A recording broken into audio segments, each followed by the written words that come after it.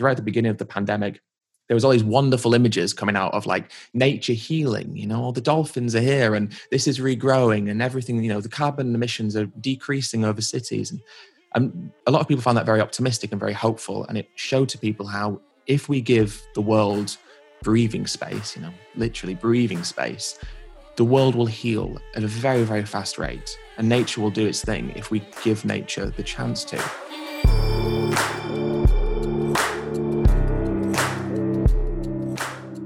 Hello, dear friends and damn givers. Welcome to the Let's Give a Damn podcast. I'm your host, Nick Lapara, and on this show, I, along with my fantastic guests, explore what it looks like to live a meaningful life.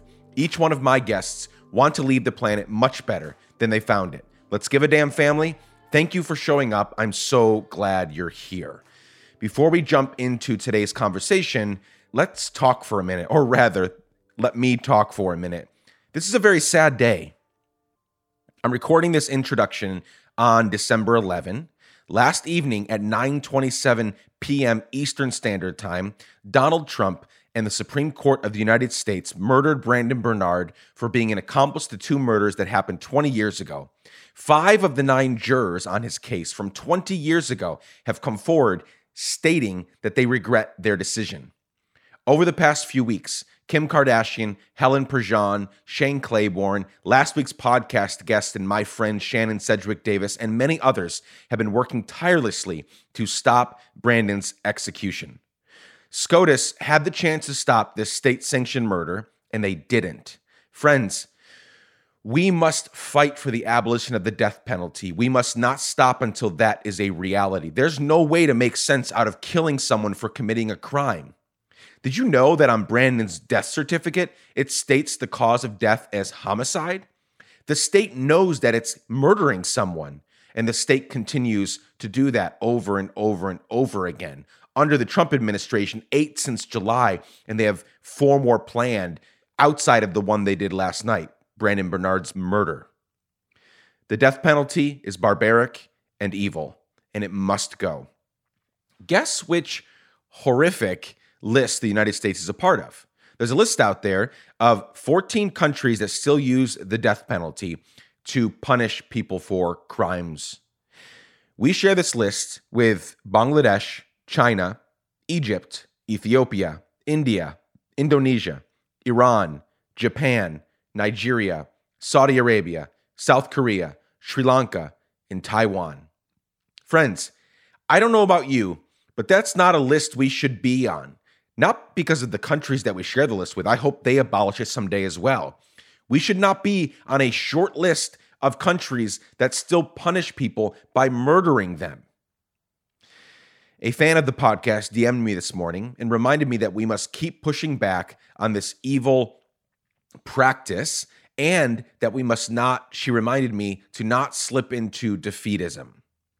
So I hope you'll join me in pushing back on this evil, not slipping into defeatism, and let's move forward, continuing to oppose the barbaric death penalty. Yes? And I know that's a heavy way to begin this show, but it's our reality right now.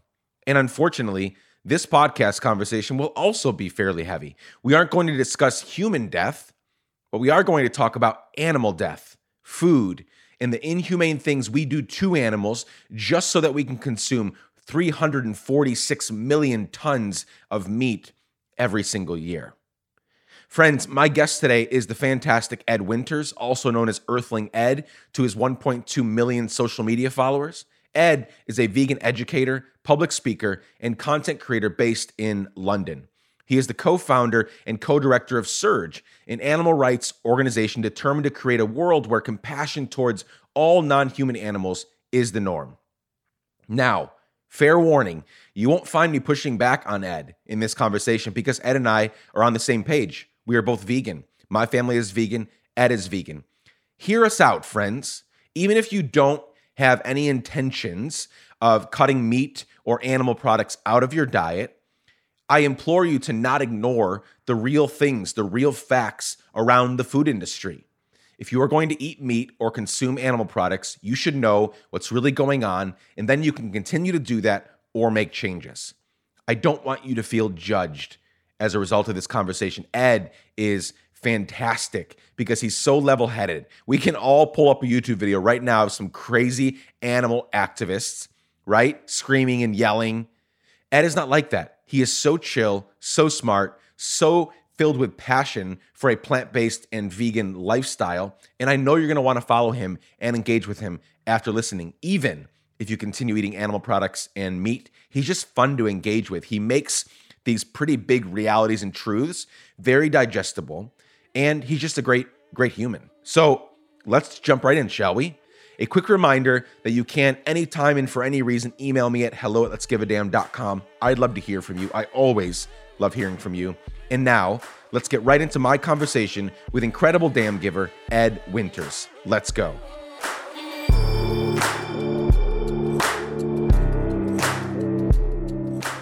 It is my great pleasure to have Ed Winters on the Let's Give a Damn podcast, coming all the way from London, UK. Ed, thanks so much for joining us today.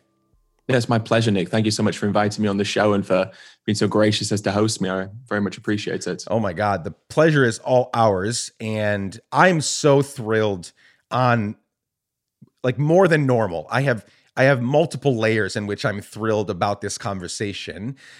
Food is such an important topic on all levels, from animal rights to the environment to, we need fuel so badly and so often, right? And yet so many of us I think there's a lot more consciousness now than there was when I was growing up, when I was a kid, where we just ate like shit and nobody was thinking about it. It was just like, it must be fine to eat this thing, even though I can't name any of the ingredients. And that's how we just grew up. Like half the stuff was fake, half of it came out of cans, and it was shelf preserved for 50 years. And so I'm so excited about this conversation because food, again, we're having a conversation in front of, virtually and audibly, in front of people that want to change the world. They want to figure out, how do I make a difference? And so many people don't realize that food is such an important part of it. Even if they don't become activists in the animal rights arena, like just knowing that you're doing everything you can to make the world a better place through, loving animals, helping animals, and through the food that we eat it's a huge step forward. So I'm thrilled to have you on. I'm thrilled for the work that you do. And let's get going. That was too much talking right there at the front end. Usually I don't do that, but here we are. I'm so excited about this. So let's get going. How are you?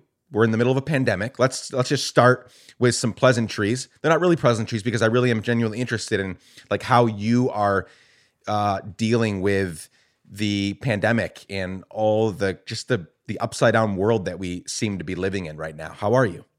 Yeah, it's a simple question, also a very deep question. I'm good. I think, all things considered, obviously, being young and being in London, I'm somewhat unscathed personally by what's happening. But I think what's been interesting to kind of look out across the world at is I suppose this idea that what's happening with the pandemic is teaching us quite a lot of very brutal and hard lessons.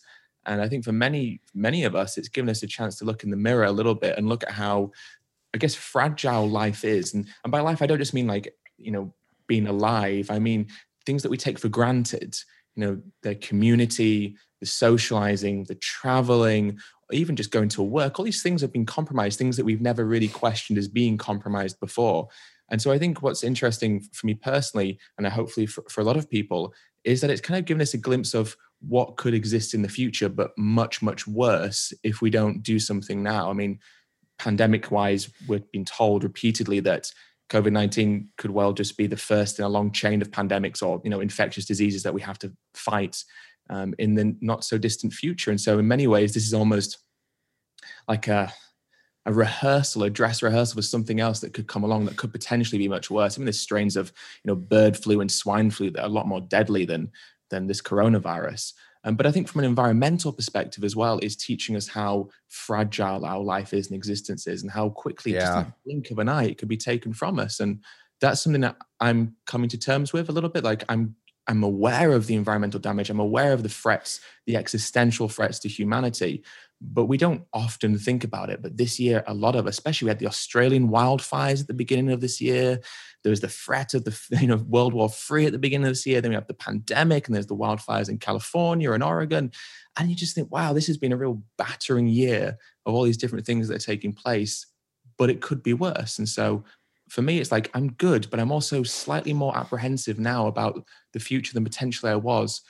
And I suppose the crux to that, or the flip side to that, is the apprehension can be used to make us want to do more, to help, can fuel us to want to be more vocal, can fuel us to want to make better steps in our own individual life. And fingers crossed, that's something that's been felt by, a large number of people this year. You are spot on that. I mean, I feel super blessed. I feel super, very privileged that I have a home that my family can be safe in. And also that I do the kind of work that I can do from, the safety of my, backyard, the shed in my backyard, which I had to transition to when the pandemic started and I had to leave, coffee shops and co-working spaces. And yeah, when I look out the window right now that's in front of me, everything looks okay. Like there's no bombs going off. Like there's no scenario in which people run up my driveway to kidnap my family or take, you know what I'm saying? Like those things aren't happening. And yet there are still so many things happening. And you're right to look to the future and say, I'm very hopeful, but I'm also like, oh shit, this is going to get a lot worse. It could get a lot worse if we don't take this more seriously. And this being, pandemic related things, racial tension, racial issues on race, and just how we treat each other in the world, like there's such a, especially here in the US, I'm interested, and I'll ask you in a second, like I'm interested on your views being an outsider looking at the United States right now, like how do you see things? But it's so interesting living, around so many people that are functioning very, as extreme nationalists, right? Like this is the only country that I care about, like, America first. And like, I only care about what happens here. And it's like, you can't do that. You can't do that because we're all connected, right? If, we're not going to go down that rabbit trail, but if indeed this virus did come from, somewhere in China, okay. And then it came here. And then it went to the rest of the world and we spread some of it and people spread it to us. We can't think so insularly about, we can equally love our country and also be globalists in that we're all neighbors, dude. You and I, we're neighbors, man, because the stuff that I do will affect you and the stuff you do affects me. And that's just the truth of it. And so I am equally hopeful. And also like, oh shit, like we have got to fix some stuff moving forward in this new mid-COVID to post-COVID world that we're in. Like we've got to change some stuff or else it's going to get a lot worse, right? And so I feel that so deeply. But what do you see? You living in London, like looking at, I don't know where you are politically. I could probably guess, but you guys have your own problems there to deal with with your wonderfully wild government that you have. But looking at the U.S., like what's your sense on what's happened this summer with the murder of George Floyd in broad daylight and how the United States has or rather has not reacted well to the pandemic and all of that stuff. Like what's sort of your take on us right now?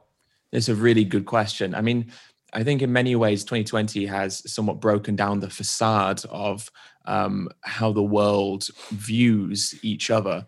And I think it's exposed in the US a lot of what we already knew existed. I think there was this almost denialism back before 2016 that a lot of the problems in the US had been kind of like stopped and everything was fine. But, we all knew that the problems still existed and they were merely just being masked. And those that, the white supremacy, the inherent injustices that exist throughout, and it's not just the US society, but in the US, we knew that they still existed. I think 2020 has really shown on all different levels just how, as you say, interconnected we are and just how far this nationalistic populist movement has affected the world in so many dangerous ways. And look, what happened during the summer in the US was disturbing to all of us, but we have a problem in Britain. We're not just in Britain, but this idea of exceptionalism, where we're very happy to point and go, gosh, the US has a lot of racist problems, or gosh, the US has a lot of issues with how they treat animals and each other in the environment. But then we lack the insight to look at our own actions and look at how our police forces, look at how, there are undercurrents of the same issues within our society. And so I'm always hesitant to kind of point the finger, although I think the issues are somewhat more obvious in the US. And I think there is also it's almost like the US is Britain on steroids. We exist in like a microcosm of what the US represents, but those issues are still there. I mean, look, back in 2016, Brexit happened before Trump did, and I think so we kind of almost set the groundwork for what would happen in November in 2016. So, we point the finger a lot, but at the same time, we're also guilty of the same stuff. And I think with the pandemic, the parallels with how our governments have reacted is also very, very obvious. The way that the denialism, the lack of leadership, the refusal to accept responsibility, the investment in private institutions and private companies rather than, working with, as we have the NHS here, or of course, Medicare and Obamacare in the US. So I think there is very distinct and clear parallels. It's just everything in the US is slightly more amped up and a steroided version of what we have. But, man, it's the same here. Unfortunately, I wish I could tell you it was different. It's just not quite as obvious and often not quite as brutal. But the issues, I think, are here as well. And it's a big problem. Yeah, it's a good observation. I mean, I love London. I've been several times, and, it's a great city and it's a great place.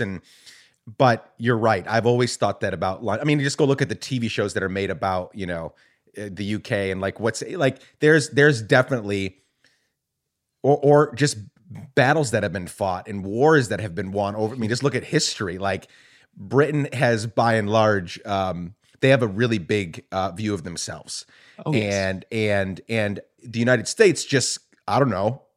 I'm not a historian, so maybe this is like off track to say, but like United States just got a bigger plot of land to be. They stole a bigger plot of land to become who the United States is now. So we're bigger, we're louder, and the United States thinks that they are the greatest place on the planet. And so that just doesn't help when it comes to like making changes, because if you believe, which tens of millions, hundreds of millions of people in this country believe, that this founding document called the Constitution that we were built on, they believe it's this sacred, perfect, amazing document, right? And it's not. I mean, it starts with the three words, we the people, but it's very clear who those we the people were. It was white landowning men only. Women were not acknowledged in the Constitution. Black people were not even seen as a full person. Native Americans were seen as savages. And so, like, we are still today lauding, touting, like heralding this document that was fundamentally flawed from the beginning. And so when you have a country that has that big of a complex about their superiority and their greatness, and they point back to this document and say, see, this is what makes us great. And you're just, I mean, there are so many of us here that are just like shaking our heads. And I didn't grow up here. I grew up in Guatemala, was born here, grew up in Guatemala, and then traveled the world for 6-7 years full time, and then moved back here in my mid to late 20s, got married, kids, the whole thing. And it wasn't until I came back that I realized how much I didn't like the US. Growing up in Guatemala, I was always excited to come back and visit, like come back. It was like the United States of America. Like all my friends in Guatemala loved the idea of America and, the movies and all the stuff they see on TV. Then I came back to live and I'm like, shit, man, this place is fine and it's beautiful and it's great in so many ways, but it is not the greatest place on the planet. Like we have so many fundamental issues that we've never addressed. I mean, we've even talked about ourselves as an experiment, right? That's the word we use. This is the American experiment. Well, experiments can go wrong, and I think this one has. And maybe the UK experiment, it's a lot older than ours, but the British experiment, maybe that's just the older something gets and the more sure of ourselves we get, like the harder it's going to be to change things, right? And we're going to talk about some of that today because I think that's this fundamental lack of discipline, lack of ability to look at facts and see things objectively causes us to not change even when the data is super, super clear, right? Like, here it is. This is what's happening, whether it's big political ideas or animal rights and food and veganism versus, omnivorous lifestyle. Like, the facts are clear in my mind. And it's like, okay, so what are we fighting with here? So I'm excited about this conversation.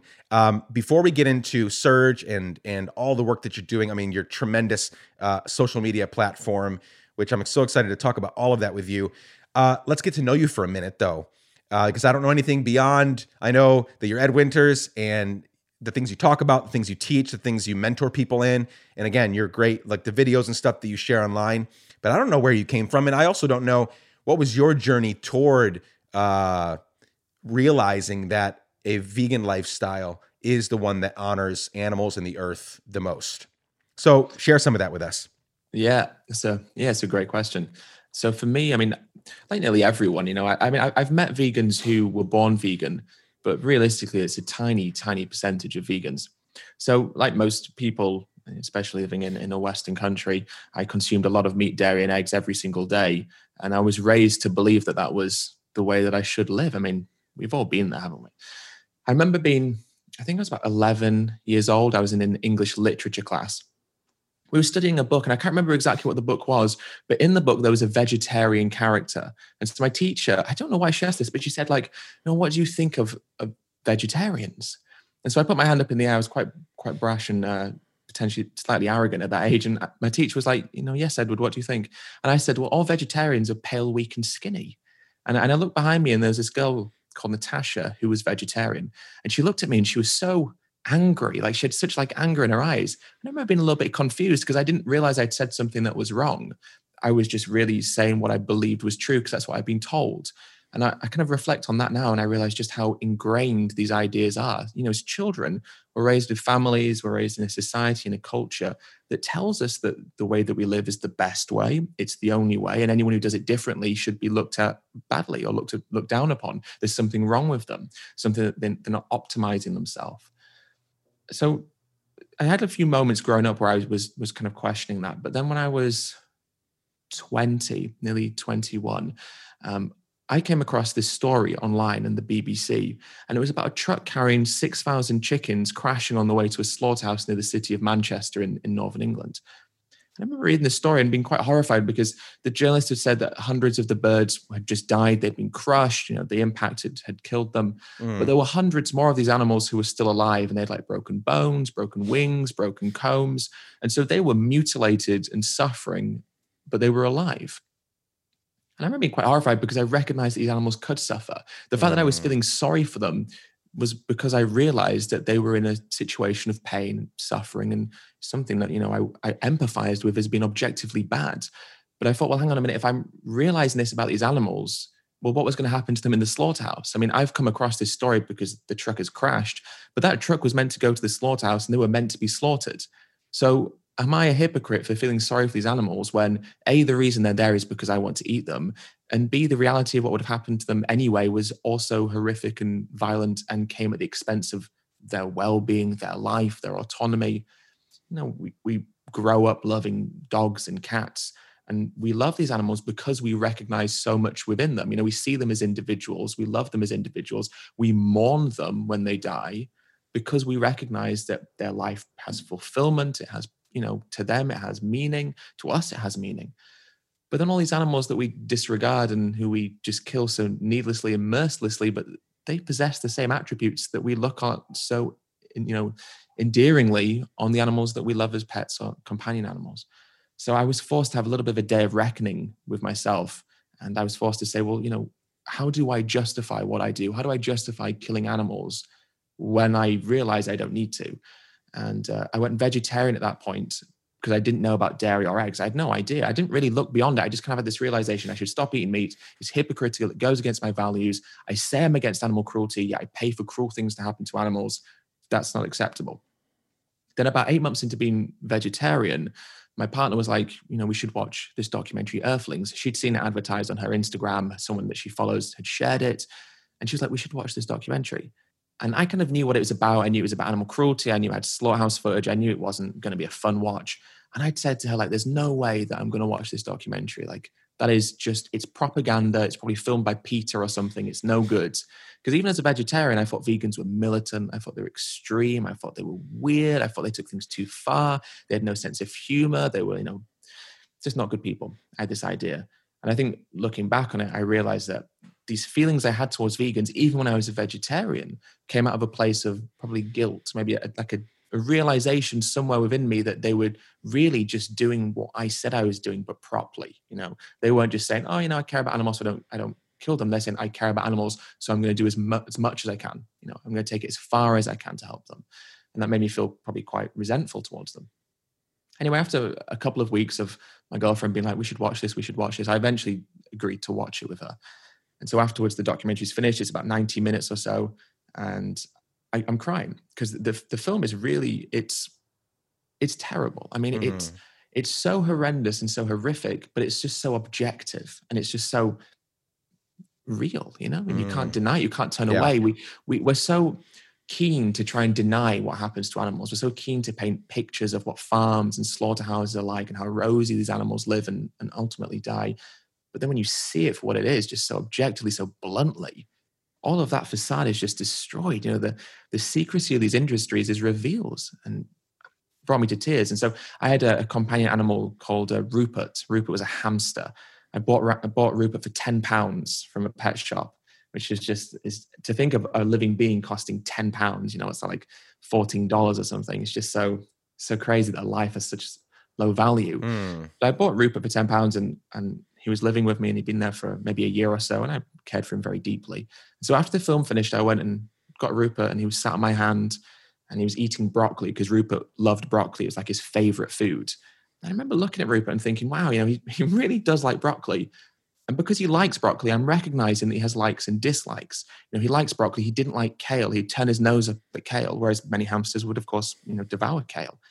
So I'm recognizing there's so much individualistic about him, so much that makes Rupert Rupert, things that he doesn't do or does do that other hamsters do or don't do.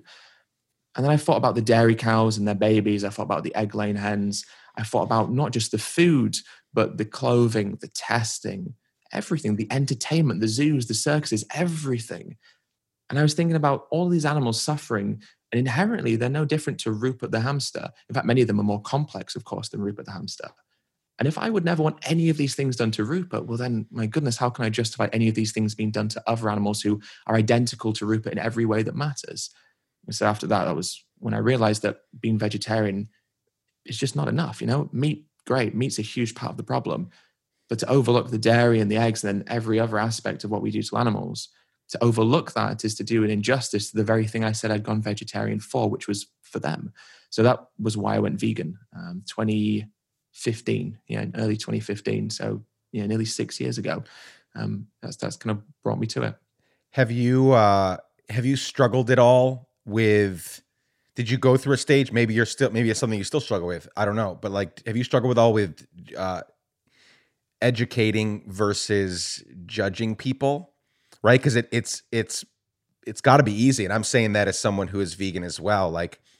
By and large, I don't feel judgment about people. I do want to educate them. If they want to hear, I'm all in to share what I know with them. But I have moments, I have stages, I have, these moments where I do feel very judgmental because I do think the case is pretty clear to at least reduce it and I see people that here's what's interesting to me. I don't know if you have a religious background. I'm a Christian, admittedly a very reluctant Christian these days with what's happening in evangelicalism in America. But I'm a part of a group that by and large does all that we can to love our neighbor, which is the command, right? To love those people around us. But I see a lot of people, the ones I have the most problem with judging are those that do adhere to a faith that demands that they care for animals, that they care for the earth, right? Mm. They believe God, this higher power, created everything for our good, and then we go and destroy it. And so for people that don't have a faith background, and for a lot of them that do have the kind of this nihilistic doomsday future, in their view, it's well, fuck it. Cool. You don't even think this is going to get any better at some point. So I understand that. But then there's a whole bunch of people that do have this hope, or at least they say that they have this hope. and yet they treat everything like shit all along the way, right? They're not thinking, oh wait, if I stop doing it, and if I start doing this and stop doing that, that actually makes a difference. Especially if I can convince you and you and you and you to do it. So all that to say, like, I do struggle with judgment sometimes. How do you process through that? So really, yeah, I mean, that's another great question. I think with judgment, I mean, we all get it, and we get it with so many different things in life. There's a butcher shop not far from where I live. This butcher shop is supposed to be like a high welfare, they're traceable, they really care about their animals. It's not some supermarket. That's nonsense. The farms are the same, the slaughterhouses are the same, but the way they market themselves. And sometimes I see people who are queuing outside to go in, and they'll have dogs on a lead. I can't help but judge those people. I would love to, and maybe one day if I did it politely, it would be acceptable. I'd love just to stop and say, have you seen the contradiction in what you're doing here?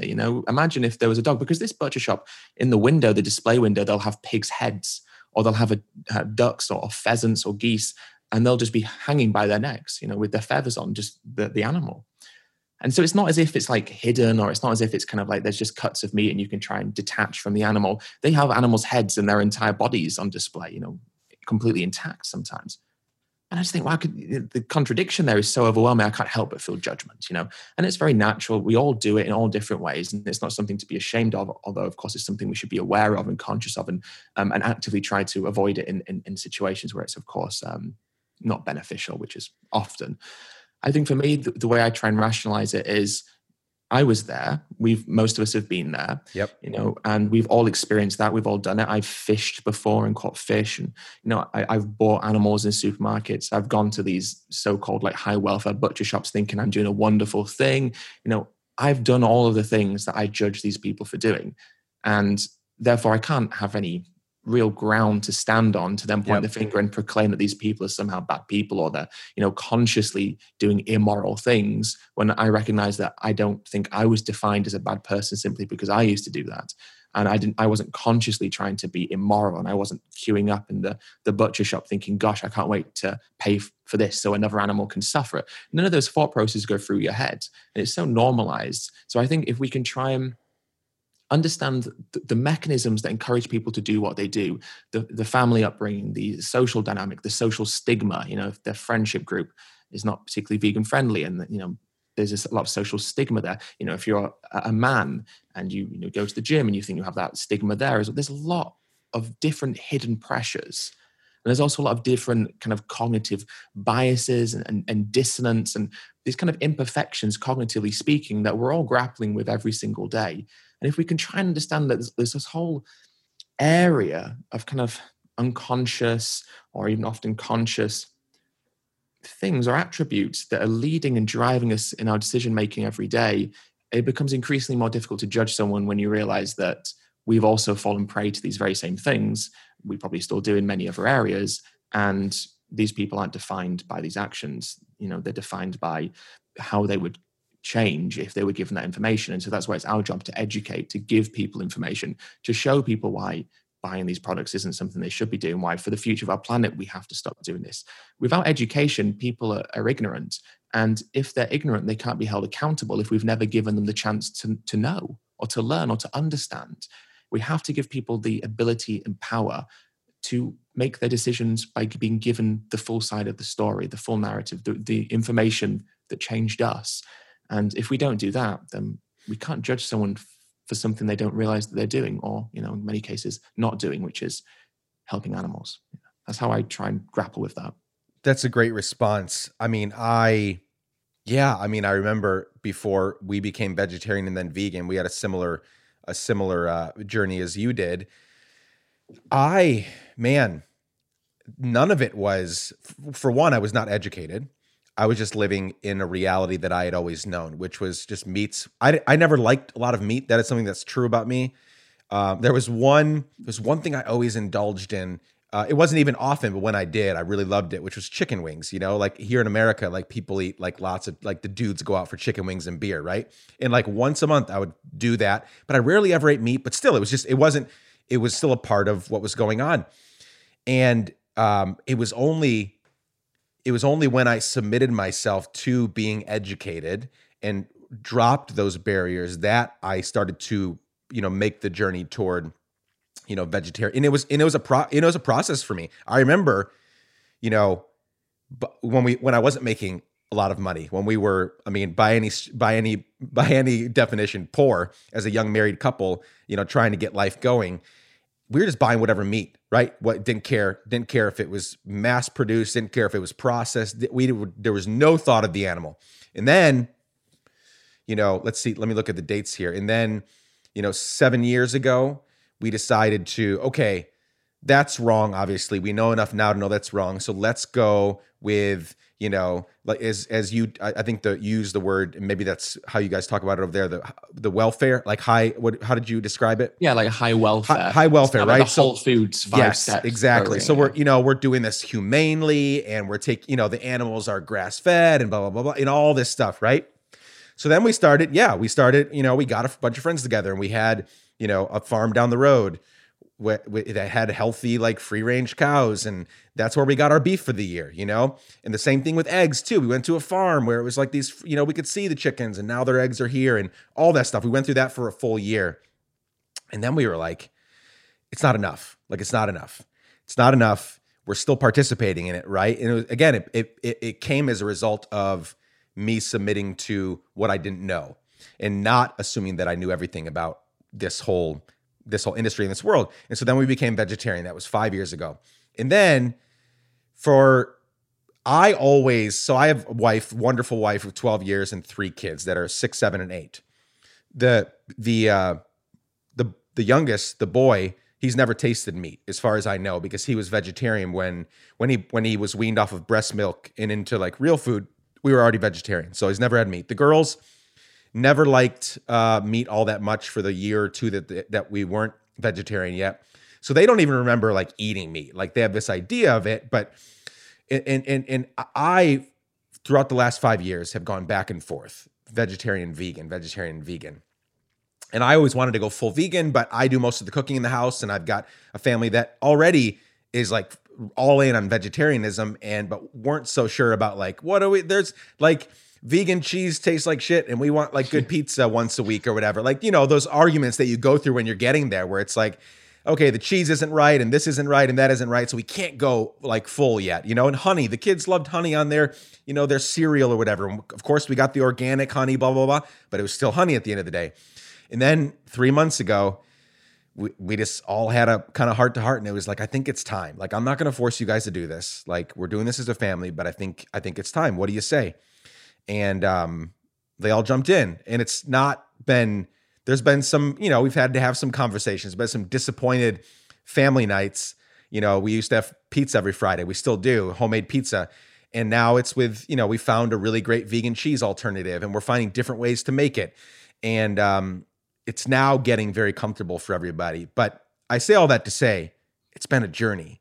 And the times that I have been able to stop judging people is when I remember my poor days, and even my not so poor days, when I was, in fact, the time when I made the most money in my life, when I was buying all this like amazing organic free range meat and stuff. And I was able to afford that because it costs more. Like, even at that point, like, it's a journey. Like, I wouldn't want somebody to look back and be like, Nick, you're a piece of shit. Like, look what you did to those animals all those years. So we've got to have that sort of empathy today. And then also kind of push people like in the right kinds of ways. In the latter part of this conversation, I want to ask specific questions about, these myths and these ideas that people keep feeding themselves. We got to push on those and say, that's not quite right. Like, you're thinking this is the case. That's not the case. Let's dive into it. And hopefully some of them will respond with, hell yeah, let's do it. Let's talk about it. So that's a great response to the not judging. Surge activism. This is a huge part of your work. How did Surge start? And I'm super impressed by the work that y'all do. What does your work sort of entail? What's the goal of your group and what you're trying to do? Yeah. So we started back in 2016. So I've been vegan for about a year, and then I set up a YouTube channel because I felt that I needed to do more than just be vegan. I saw the documentary Cowspiracy. Mm-hmm. I seen another documentary called Forks Over Knives. And so I was becoming so aware of all these different aspects of how a plant-based diet and how veganism can be beneficial. And yeah, I wasn't educating other people. And so I was allowing them to continue. And I thought, I need to do something about this because I know all this information and I need to do something about it. In fact, there's an analogy. And the analogy goes, there's a blind man walking down the street. And at the end of the street, there's a hole. On the other side of the road, there's another person who's watching the blind man as he approaches the hole. And so if the blind man falls into the hole, it's the fault of the person who can see but says nothing. So, and I was like, well, I know all this information. So in this analogy, I'm the person who can see. So I felt that I needed to do something. So I set up a YouTube channel and I started making videos. And then about 4 or 5 months afterwards, we decided me and a few friends at that time, to create an animal rights group. So me, my partner, and a few other people got together, created an animal rights group that we wanted to then organize events and do different things to spread awareness about what happens to animals. So we started hosting an annual animal rights march, and we started releasing investigations into farms. We started kind of hosting events where we do like food outreach, where we give free samples of vegan food to people, and to really try to do as much as we can. And then this year, because of the pandemic, we had to kind of reassess and change a lot, because obviously all the street stuff couldn't happen. We couldn't hold a big mass gathering with thousands of people anymore. That couldn't happen. So we decided that we would focus more on creating online content. And so the direction we're moving in now is creating kind of, we kind of want to be like, so there's Vox, and so they create a lot of content about politics, about social issues. We want to do something similar, but for animal rights and the environmental aspects of a plant-based diet. So we're creating these like weekly videos that trying to push and be more professional and very informative, and very concise and easily digestible, but about hard-hitting and important topics. And then moving forward, expand the team to become a bit more of a media-based organization that's producing more high quality online content, different areas centered around animals, that's easily digestible, that's shareable, and hopefully ticks the boxes for a lot of people who are watching more YouTube, who are engaging more online or on Instagram and on social media more, who are looking for things to educate themselves about. Because obviously we live in a very exciting time in the sense of people are actively looking to be educated in a way that I don't know has ever existed before. People are looking, they're scrolling, and it's not that just they're scrolling to see pictures of what their friends do. I think a lot of time people are on these social media sites looking for something to interest them, looking for something new, and I think looking for something that's challenging as well. I think we do live in an era or a generation now where I think challenging conversation and discourse is becoming something that we really enjoy, maybe in a way that other generations before us didn't. That's obviously due to like the heightened political divisions and all these different things, but I think there's also something positive there, which is people looking to be challenged about deep and interesting conversations. And so that's one thing we want to do as Surge is create the content that hopefully challenges the curious minded and gives them something that's hopefully beneficial for them to think through. Yeah, Surge activism has grown quite a bit over this past year online, but so is your platform, Earthling Ed, on Instagram and Facebook. Numbers aren't all that matters, but it does give us a picture into what people are interested in, and also the job that you're doing, kind of communicating with people. I think I just saw that it was at 500K. So congrats on Instagram, 500K, on Facebook, I think 275 or 250, something like that. It's a lot. It's a lot. What was it? What were the numbers like before the pandemic, and what's the journey been like growing on social media? I was talking to June Diane Raphael. She's an actress here in the U.S. Yesterday about her organization, the Jane Club, that started in LA, and it was a physical space, a 3-story physical space that takes care of women. Really women, the people who take care of everything in our lives, right? And it's a great organization. Then the pandemic hit, and they've got this expensive space they had to let go of, and they went online, and the membership for their organization has skyrocketed because now people, you can do things cheaper, right? Online. You don't have to, these in-person events and marches and all that. Now we shouldn't get rid of those, and we'll get back to those at some point, right? In this post-COVID vaccinated world. But right now, we have an opportunity to grow our ideas and our platforms for a much cheaper price. Not that there's a price involved with following you online, but for a much cheaper price to get it to more people all around the world, right? And so talk about the growth that you've seen and what that's meant to you, and also like, why do you think it's growing? I know that, like you said, people are more curious and they're more ready to learn, but a lot of people haven't grown in the way that you have. So what's unique about what you in particular as the face of Surge and also what you and the team are doing right? Well, I think that's a good question again, actually. And one that requires a little bit more introspection, I suppose. I mean, in terms of the numbers, the beginning of this year on Instagram, I think it was about 320. So the growth has been really sizable. Yeah. And actually that happened right at the beginning before the pandemic got really bad in the US and in Europe. So I think it was probably about February time when we were talking about it. It was happening in China, it was happening in South Korea, and we were like, oh, is this going to be a thing? We were a little bit in denial. Well, we decided we'd make a video, and I remember I watched through the intro the other day, and the intro was like, there are, I think, just under 2,000 people have died so far. Wow. And it's just crazy to now think, well, when we made this video, we were like, oh, COVID's pretty bad. 2,000 people have died, and now we're in the millions.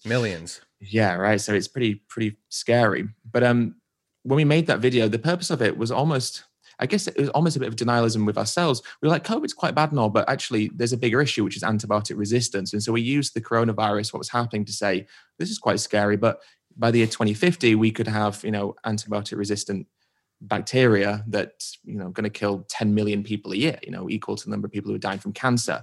And the reason is because in the US, for example, 80% of antibiotics are given to farmed animals. In the UK, it's 50%. And so we're throwing away the miracle of modern medicine on keeping animals alive just long enough so we can fatten them up and slaughter them. It's a scandal. It's a very, it's so silly, we're putting our future on the line here for something so arbitrary like bacon or something. But I think that video, because of the timing, it really resonated with people. It's when people started to get worried about coronavirus. And so that really kind of pushed off and went really very, very well. And then a little bit after that, I put up a post on my Instagram. It was a little bit of a controversial post. It became more controversial than I realized. It was basically saying that COVID-19 has come from eating animals. It's come from what we do to animals. We highly suspect it's come from this wet market in Wuhan. But at the same time, we can't just point the finger at China and blame them, because we have swine flu that's come from pig farms in North Carolina. We've had all sorts of different infectious diseases that have come from farms all over the world. And so we can't just point the finger at China. We look at SARS, we look at MERS, yes, Asia and Saudi Arabia. But then we've all these, BSE, mad cow disease, swine flu. And actually, USA Today did a thing about that because it went quite viral. And they did a thing basically saying, oh, this guy on Instagram has made this post. We don't think it's completely true. They basically fact-checked it. And so I emailed them back and had a little bit of a discourse. And then a few weeks after that, The Guardian published an article where they referenced the post. And they were saying, actually, no, this is true. We do have to look at what we do to animals. And yes, all these, many of our major infectious diseases in the past century or so have come from what we do to animals. And after that, it started to become a little bit more of an interesting conversation where Vox were talking about it, the Washington Post talked about it, the New York Times were talking about it, not the Post, but the correlation between what we do to animals and disease and pandemics. And I think that conversation, because I was talking about it quite early, that helped grow the platform, because we were talking about these ideas in a way that I don't think people had thought about before. We talk about veganism, we often talk about the animal rights aspect, the environmental aspect, and the health aspect. But this year we've got a fourth pillar to why you should eat plants, right, over animals, which is disease. Not just chronic disease, but infectious, zoonotic disease. And I think that's resonated with people a lot. There have been a few different polls that have come out. In the UK, 20% of people reduced their meat consumption during the pandemic. In the US, plant-based sales have been increasing. People, wanting to reduce their animal product consumption. And one of the major reasons they're citing is disease, infectious disease. So I think the pandemic has given people a reason to think more critically about how they live. There's also the environmental aspect. Right at the beginning of the pandemic, there was all these wonderful images coming out of like nature healing, all the dolphins are here and this is regrowing and everything, the carbon emissions are decreasing over cities. And a lot of people found that very optimistic and very hopeful. And it showed to people how if we give the world breathing space, literally breathing space, the world will heal at a very, very fast rate. And nature will do its thing if we give nature the chance to. And so I think that idea that actually we've realized that nature can heal, life's very precious, it's very volatile. and eating animals contributes not just to the disease, but the environmental degradation. I think that's resonated with people quite a lot. So it's an accumulation of different things. I think that's all to come together. And I think in terms of what Serge offers and what I as an individual offer, I mean, what we strive to do is in a way, I think, dispel some of these myths about veganism. You know, that those myths being that vegans can be militant, that vegans can be aggressive, that vegans are extreme. Now, I use these words somewhat loosely because vegans are militant and I'm militant, but what I mean by that isn't that I'm going to be out there on the street, you know, threatening people, just that I will stick to it. You know, I'm determined and devoted to it. And so we have these words that are quite interesting, but I think what we try and do is just seem just relatable, you know, hopefully just kind of like, I've been here before. This is my journey. This is what I've learned here, you know, is for everyone if you want it to be, that kind of thing. I think that hopefully is what resonates with people. Try not to be angry, try not to seem judgmental, try not to seem hopeless and nihilistic. You know, I think often vegans and people in general who become more caring about certain issues in the world can become misanthropic, can become quite disillusioned, can become quite, I suppose, depressed. And I think what we try and do is offer a version that's a little bit more hopeful, you know, and talk about empathy and compassion towards not just animals, or not just non-human animals, but human animals as well. And I think hopefully that resonates in a way. I mean, on my YouTube channel and subsequently on my Instagram and Facebook, I post, you know, interviews I have with people, conversations I have with people, and even, you know, people from all different, you know, a whole range of different ideologies, hunters, you know, people who might be tempted to go vegan, people who, you know, hate vegans, just trying, you know, InfoWars. I had a debate with InfoWars when I was in the US. Wow. Yeah, this woman, Millie Weaver, it was in Ohio, or just outside of Ohio, in the state of Ohio, just outside of Cleveland, sorry. And it was a really enjoyable conversation, even though ideologically we're pretty polar opposite, you know, but I think what resonated with people is the fact that we could have an amicable discussion where we weren't, well, I don't know if she was feeling the same, but where we weren't trying to one-up each other, we were just sticking to hopefully just rebutting each other's arguments. And, you know, I think I did it much better than she did, although with someone that ideologically positioned, it's probably not always I watched it. You did.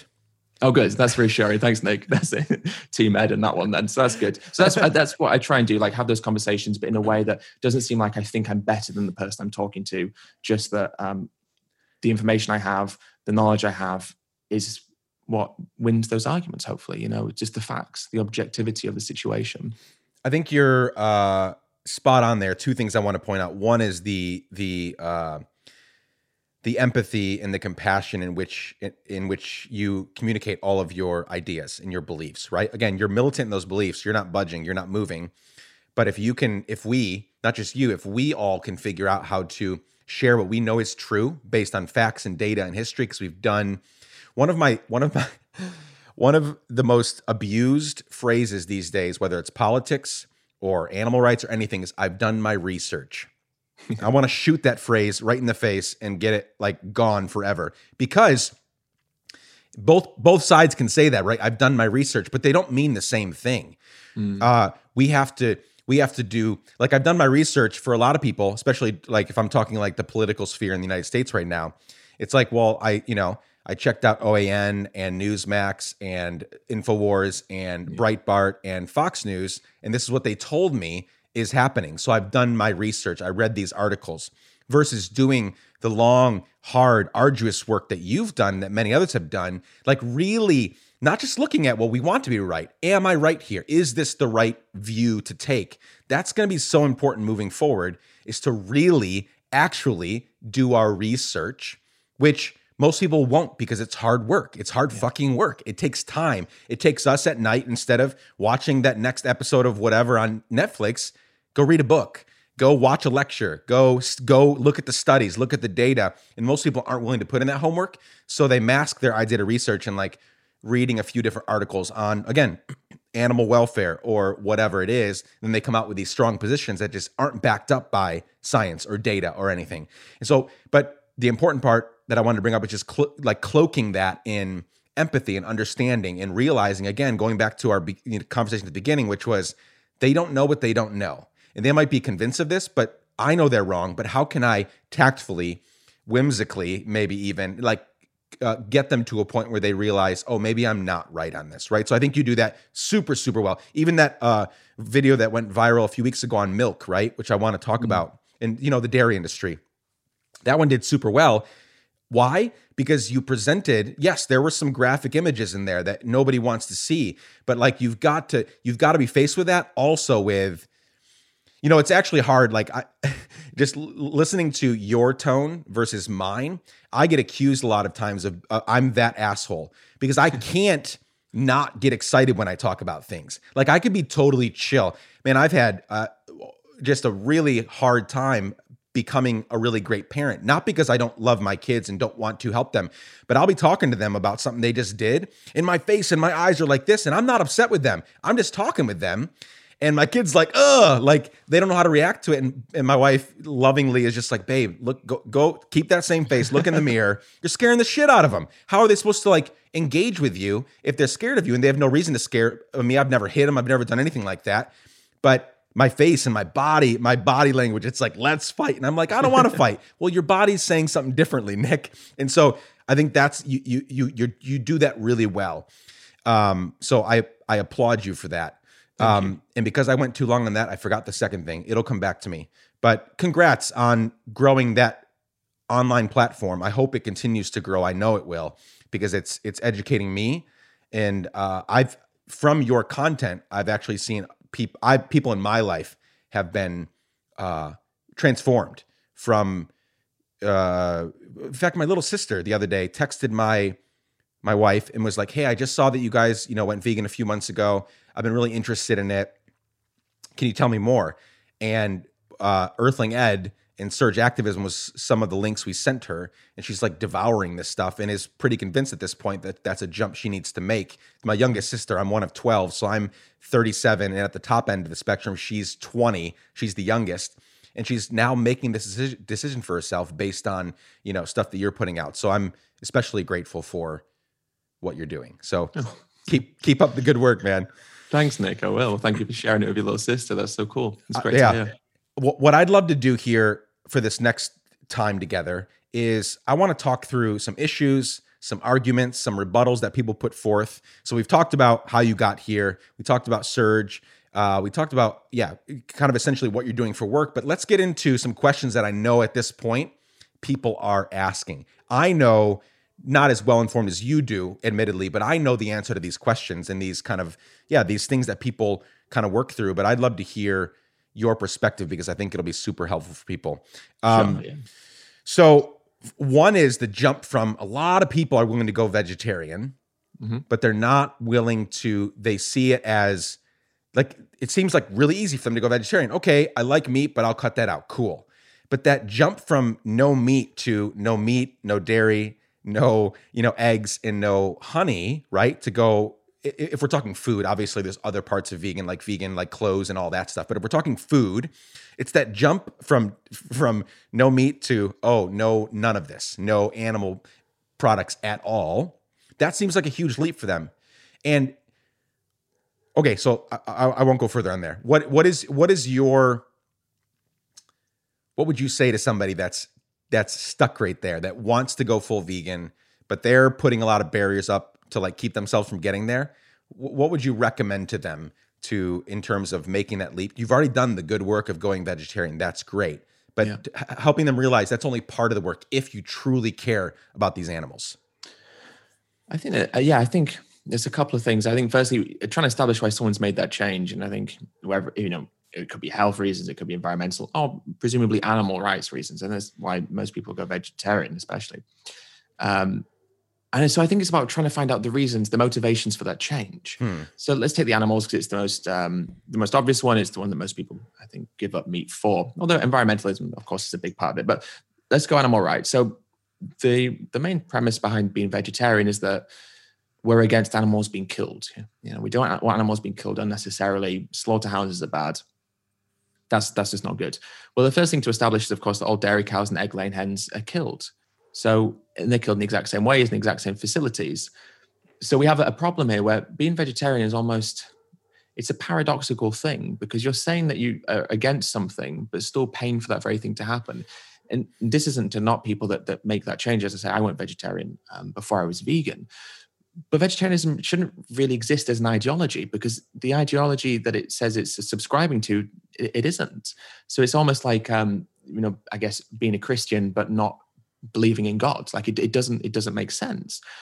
So that's not to knock people. I think it's, great people do that and are caring and are taking those steps. That's not to knock people, but it's an interesting idea to think that why do we have this thing that still perpetuates the very thing it says it's trying to stop? So all dairy cows and egg-laying hens are killed. We don't often get told that. We don't often realize that. But I think in many ways, the dairy industry and the egg industry is even worse. Yes. You take like a cow that's raised for their flesh, and comparatively, they live a much better life. That doesn't make it acceptable. But dairy cows, of course, are forcibly impregnated. They have their babies taken away from them. In the US, there's lots of dairy cows that spend their entire lives inside. Again, not that them being grazing makes it ethical, but there are different considerations at play. And of course, they're always killed, but they're killed after about 4 to 6 years rather than after about 18 months. So the life that they live, which is often a very bad life, of course, just to put it lightly, is elongated. It's much longer. Yeah, it's like, would you rather? I mean, we talk about like chickens raised for their flesh. They're around for 6 weeks. It's a terrible 6 weeks of organ failure, selective breeding, huge growth, terrible, terrible pain. 6 weeks. But egg-laying hens, they go through a similar process, 18 months. They don't grow as large, but their bodies are selectively bred to produce excessive number of eggs. They lose their feathers. They're prone to, lice and parasites, and broken bones and osteoporosis.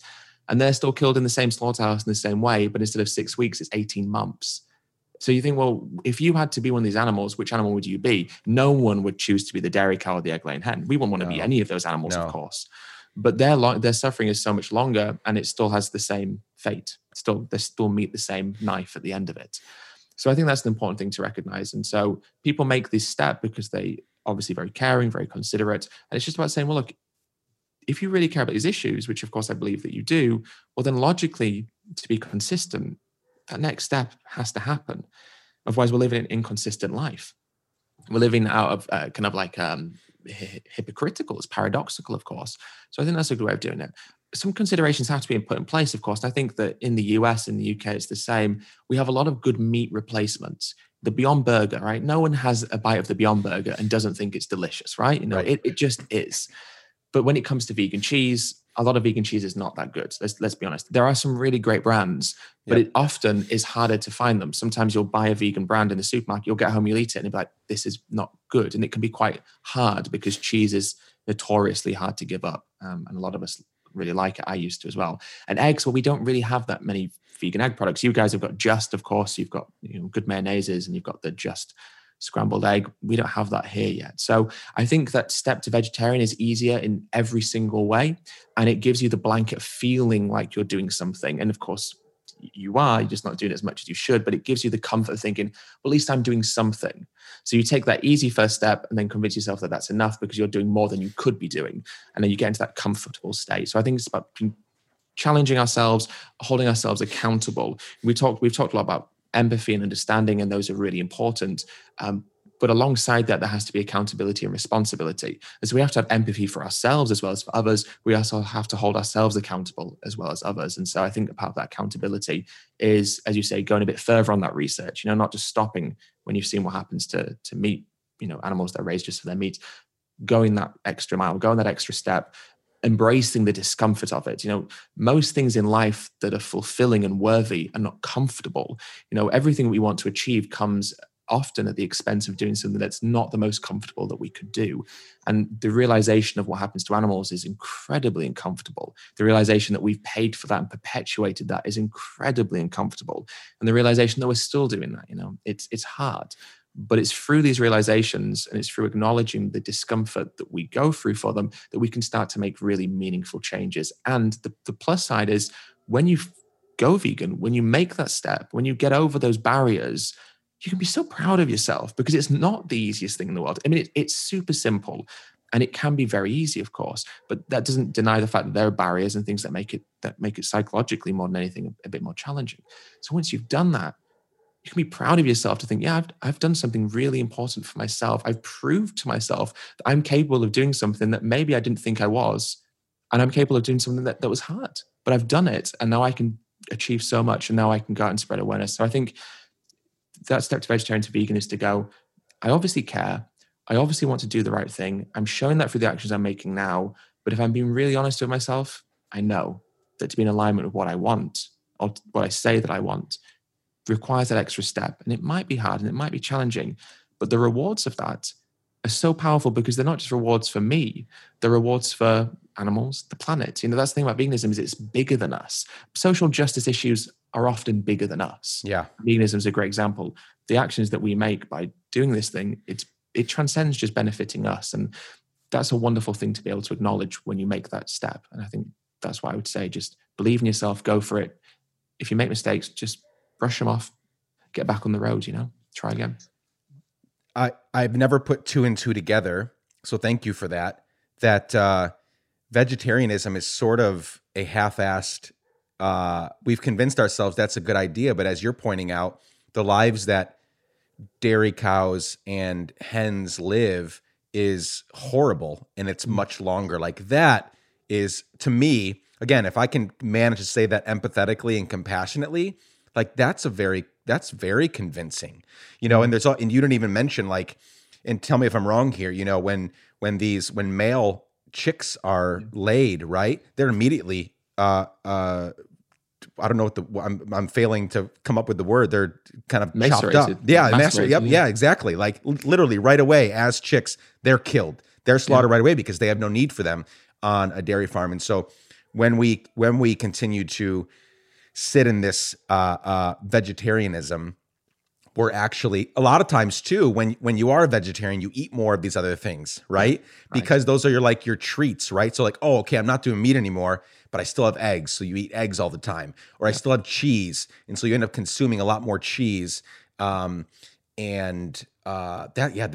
super compelling. I love that. I need to figure out how to be better at communicating that because, I have lots of friends who, because of us, have jumped from, eating meat to vegetarian, and they haven't quite made the jump. But I think there's still some prodding and probing that needs to happen there. Like, okay, as you started out, what's the reason behind what you're doing? Because if the reason really is the humane treatment of animals, then you've got to go all the way, or don't go at all, because this step in the middle is actually causing. And you pointed out here in the United States, it's a huge problem. I mean, let's go into this then, because I think this will feed into it. We've got all these, people that are, even if they eat meat, but especially I've seen this in the vegetarian world where they look at something in, the eggs, free range or cage free, right? Yeah. They look at that and they say, oh, look at what I'm doing. I'm doing a better job. Or, pasture raised, pasture fed, grain fed, no antibiotics, right? We see no antibiotics on something, right? And we think, I made the right decision. This is a much better product. But the life that they're living, it's not cage free, and they're not roaming around, right? They're not roaming around on an open pasture. Cage free means they're not stuck in a cage, but now there's hundreds of thousands of these hens on this open floor in a dark sort of warehouse, right? And they're just tripping all over each other, shitting all over each other, bleeding all over each other. When one dies, they stomp all over the other one.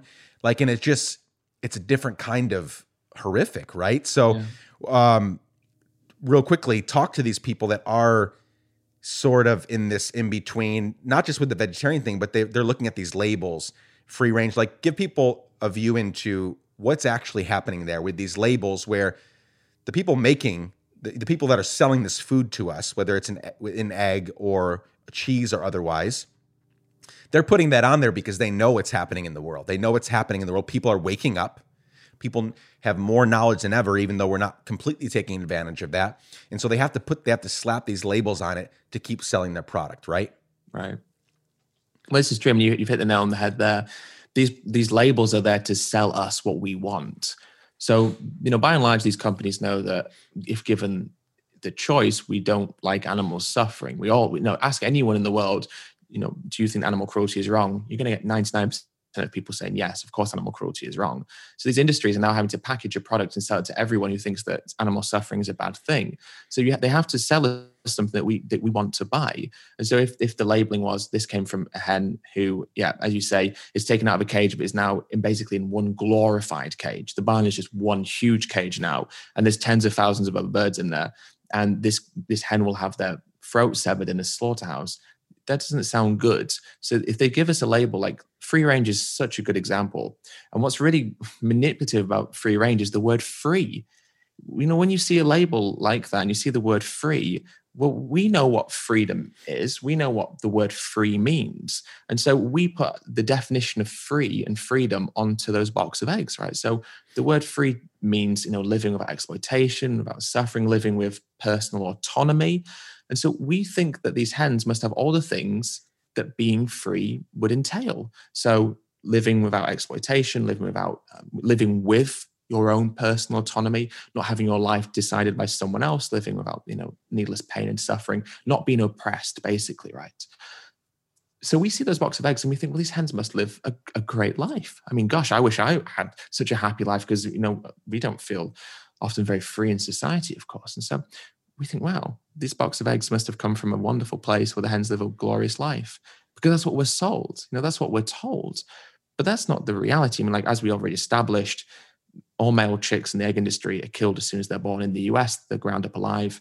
In the UK, we grind them up alive. We sometimes gas them to death in carbon dioxide gas chambers. And that happens in all systems. So whether you're buying caged, cage-free, free-range, organic, all male chicks are killed in the exact same way because all the hens come from the same hatcheries.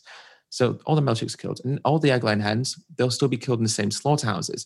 We buy organic, we buy free-range, and we talk about like humane slaughter, humane. But these animals are killed in the exact same slaughterhouses that factory farmed animals. So the worst farms in the world, and quote unquote, the best farms in the world, send their animals to the same place to die anyway. And this is the thing I think is important is, let's say that free range meant that these animals lived a really nice life. Let's say that the animals that we eat lived a really happy life and they genuinely enjoyed it and they weren't suffering. They got to keep their babies. They weren't mutilated. It was a wonderful life.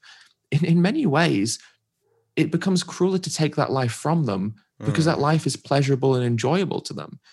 I think even if we give animals a wonderful life, we still don't have a right to kill them. We still have a right to kill them in any way. Even if we took out the suffering and just went and shot them, we're still taking someone's life when we don't need to. We wouldn't justify going and shooting a human. I mean, they might not be aware of it. They might be living a nice life. We're not justified to kill someone because of those factors. Let's say with dogs, for example. Let's say I rescued a dog from a shelter. I brought them home and I gave them 6 months of the most wonderful life, the most perfect life a dog could ever have. And then I cut their throat. Well, what would people say to me? They'd be like, that's psychopathic. Like, how can you do that? I said, well, you're a horrible I gave human. them a good life. Yeah, I gave them a very happy life. They enjoyed their life. So what's the problem? And the problem is we're denying someone their autonomy. We're denying someone the right to live that existence. And so these labels don't mean anything. But even if they did, we're not justified to take that life at the end of it. And all dairy cows and egg-laying hens will be killed in all systems because, of course, there's not enough land, there's not enough space, there's not enough money. Farmers can't afford just to feed them.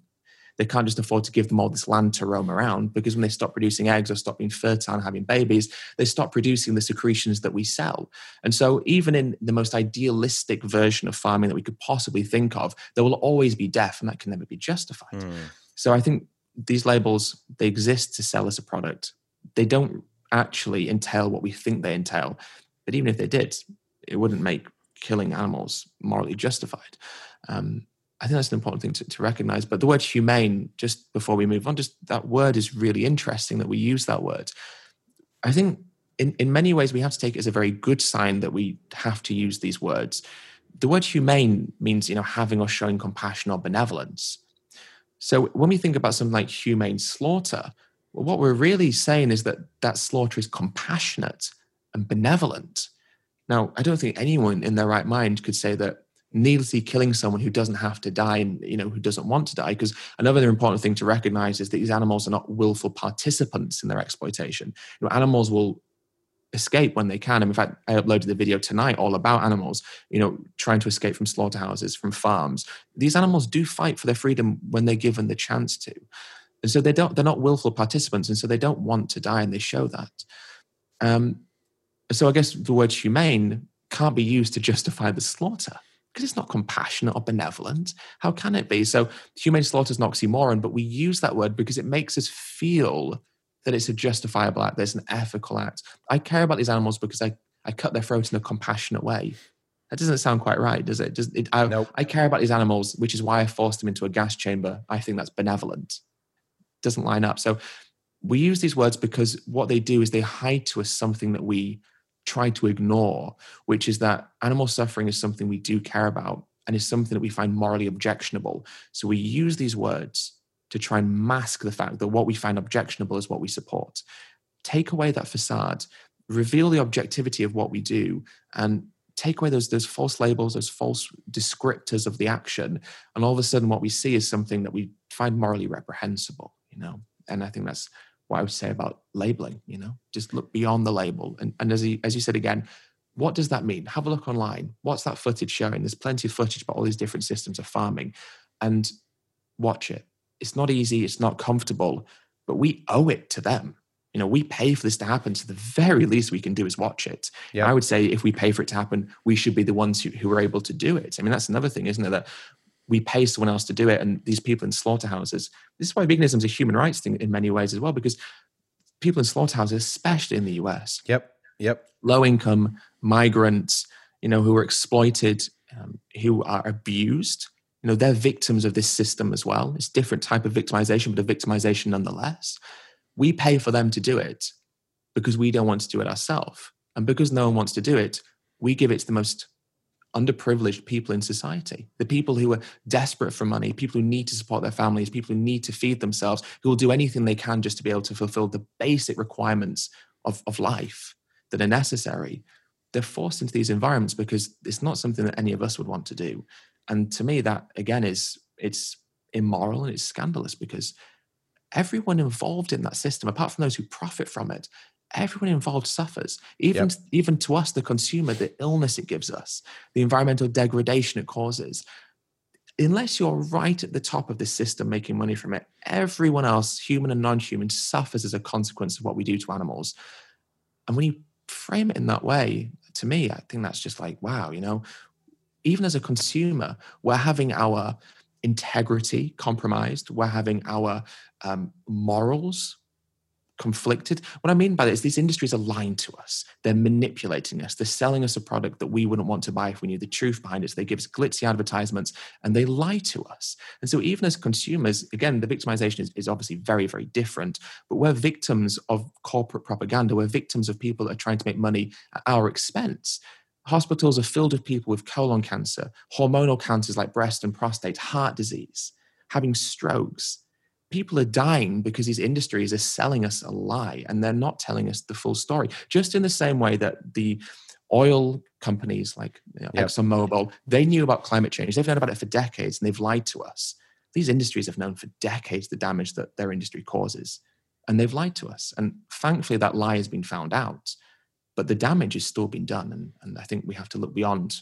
Don't trust what the industry tells us. We should know by now that these corporate industries, these heavily capitalistic industries that have huge amounts of money and lobby to politicians, we know now that they shouldn't be trusted. And so those labels are just an extension of all the secrecy, all the lobbying, all the deceitful stuff they do. Those labels are just the thing that we see in front of us. And it reveals to us a lot when we recognize those labels are there to manipulate us fundamentally.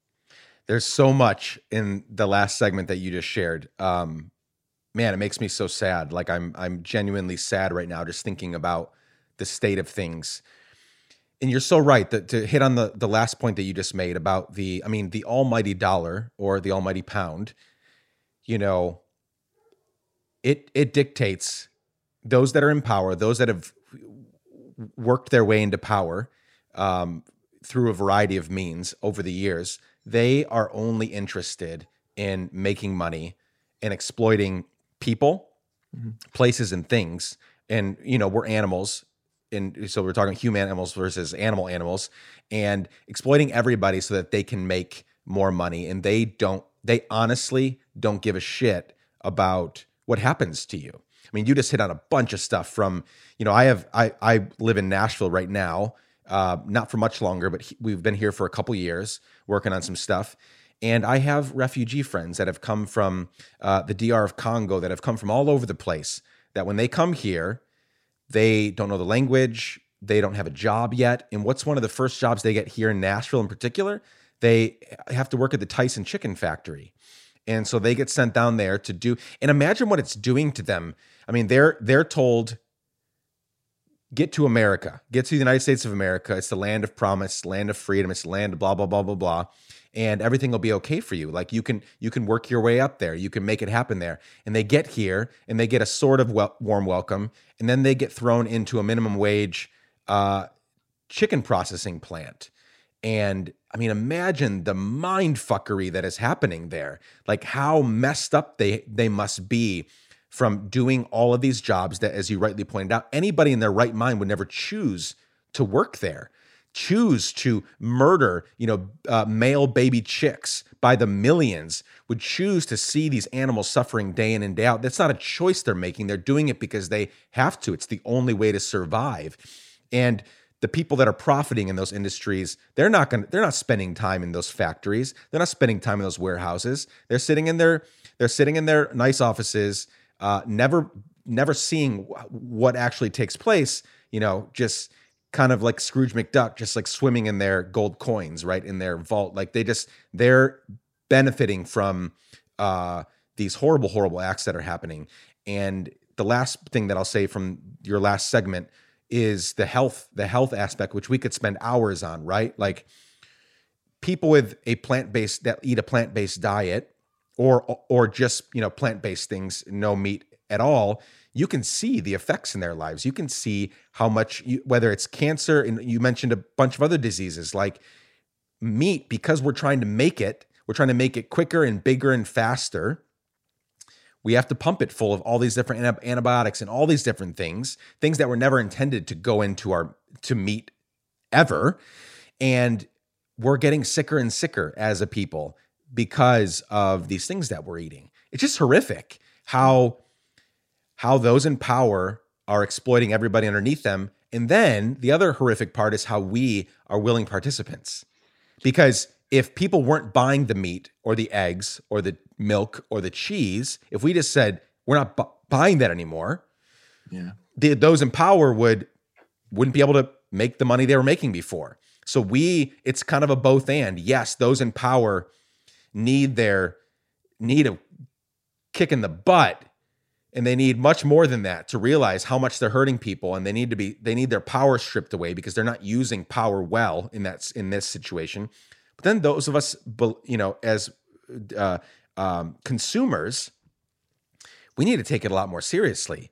They're answering the demand from the public. They're growing chickens in a few weeks so that we can have these humongous chicken breasts, right? So that we can have these big eggs and we can have lots of eggs. They're growing it that fast. Why? Because we want it. We buy it. We go to the grocery stores and we buy it. So it is a system that needs to be fundamentally interrupted from the top all the way down, right? Yeah. It's super wild. So let's talk to a different person right now. And this person is someone who does realize that the industry is super fucked up, but they still want those things, right? And so they go hunt.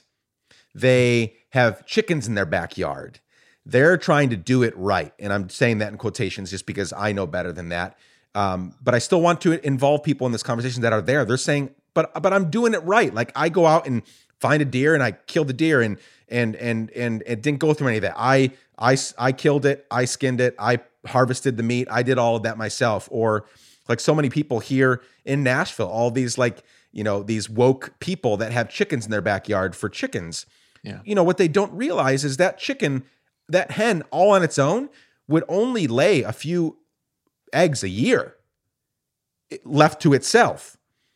But if the chicken lays an egg and then it's gone that next morning, the chicken's body says, got to make another one quick, lays another egg, it's gone the next morning. So I don't know the exact numbers, but what would just taking that free range backyard chicken hen, for example, how many eggs would a hen lay all by itself, left to itself, versus when it's in a nice backyard where a family is using those eggs each and every day? What does that look like? Yeah, I think there's two things to establish with the backyard eggs things. Firstly, let's say that you're buying them from a backyard dealer. Sometimes, because a lot of people won't have necessarily hens themselves, but they'll still buy from someone who right. has the backyard. idea. Those people still kill those hens at the end of the day. You know, they're very small versions of commercial egg production. So the issues will still often be the same. So it's something to be aware of, because sometimes we'll drive. Sometimes I'll be driving through the UK countryside and I'll be like, you know, buy a half a dozen eggs for a couple of quid from this wonderful place, but the same issues still exist, just on a smaller scale.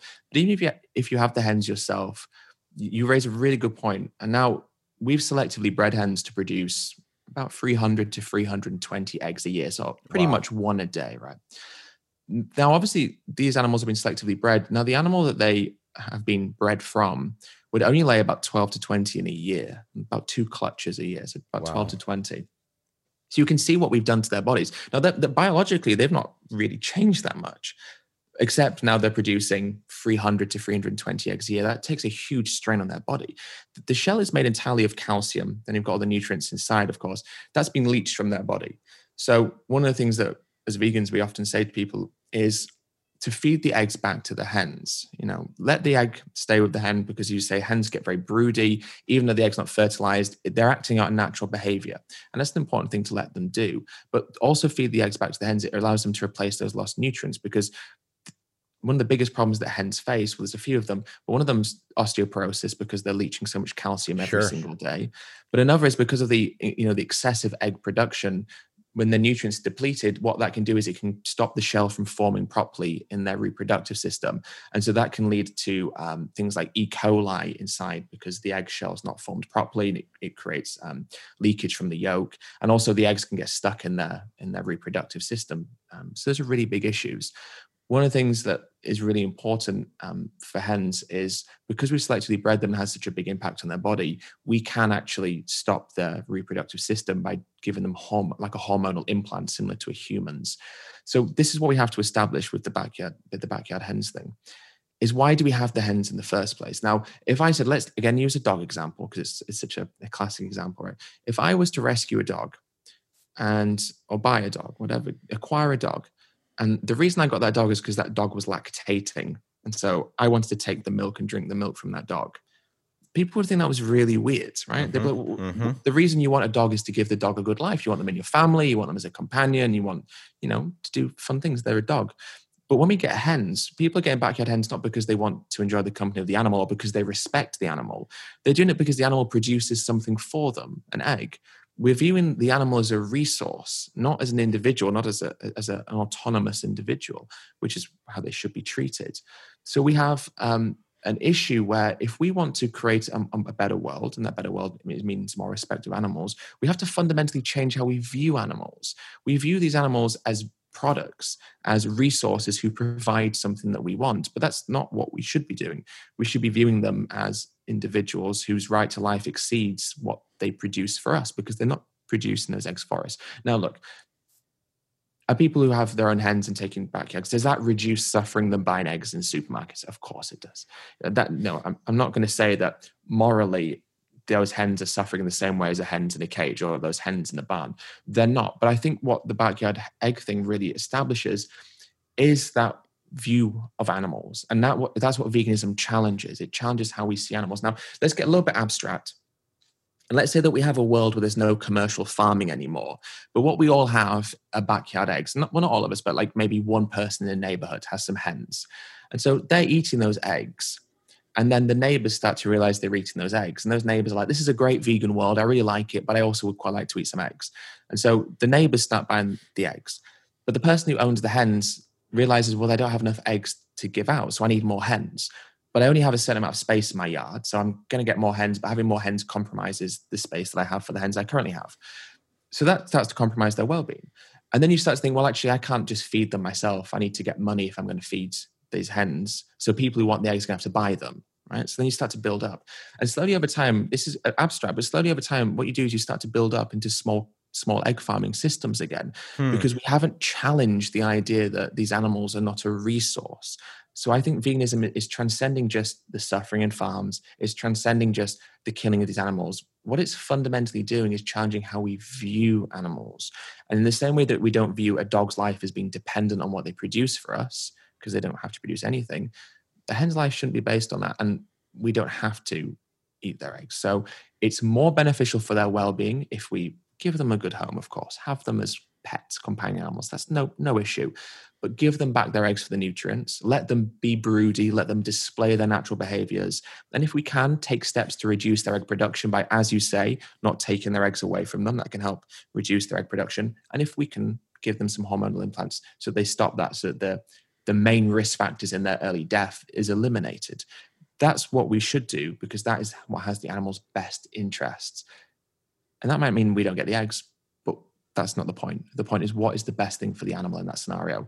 And keep letting them keep their eggs and doing all these things I've just described is the best thing for them.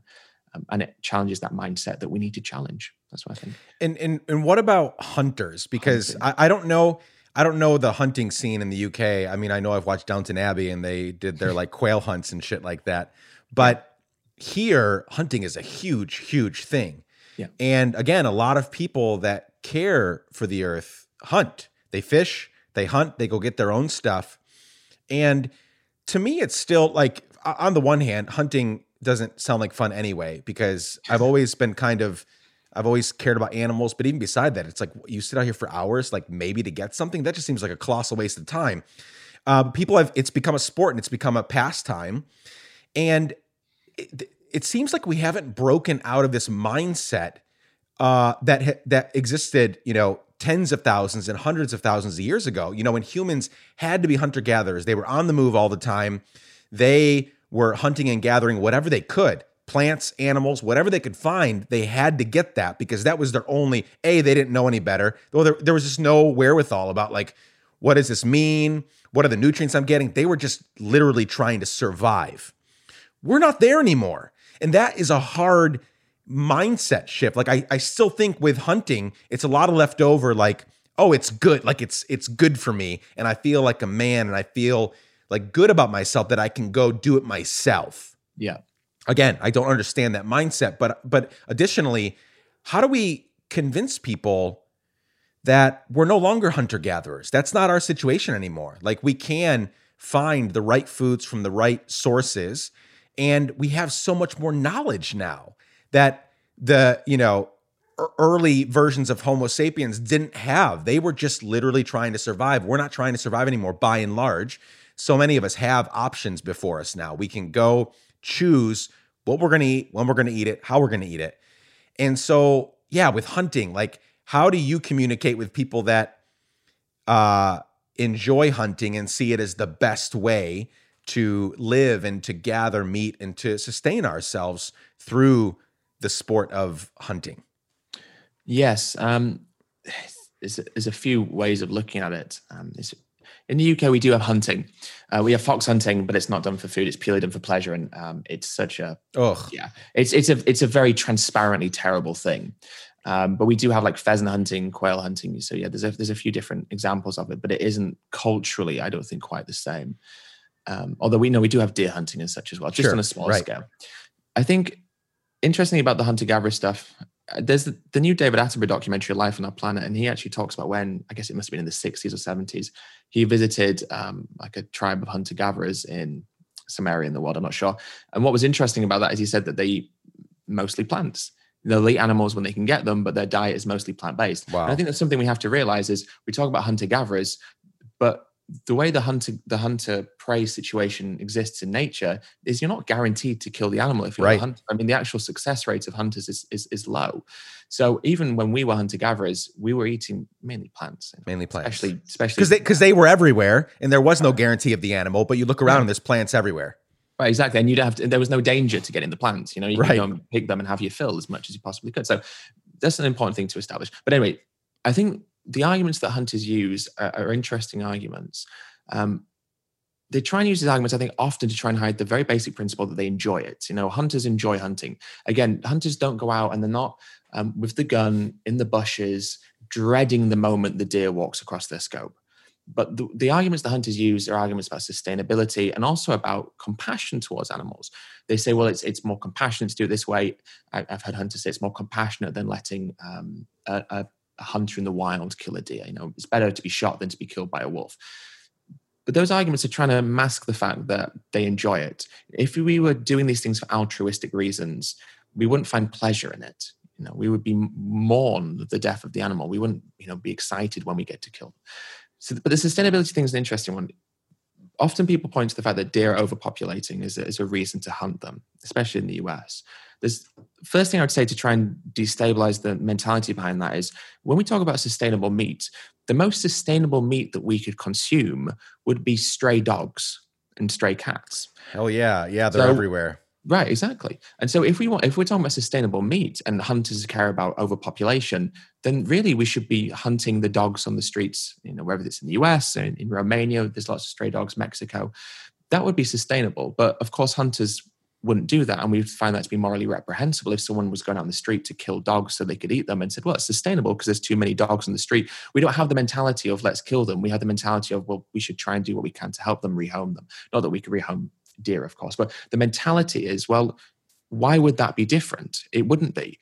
Sustainable meat, go to an animal shelter, right? And pick out the animal that you want to be killed. And we go to restaurants, we pick out lobsters in a tank. We'll go to an animal shelter and pick out the dog, We don't do that because that would be a terrible thing, but morally it's the same. But the sustainability argument, what's interesting is we have to try and work out, well, why is there an overpopulation of deer, for example?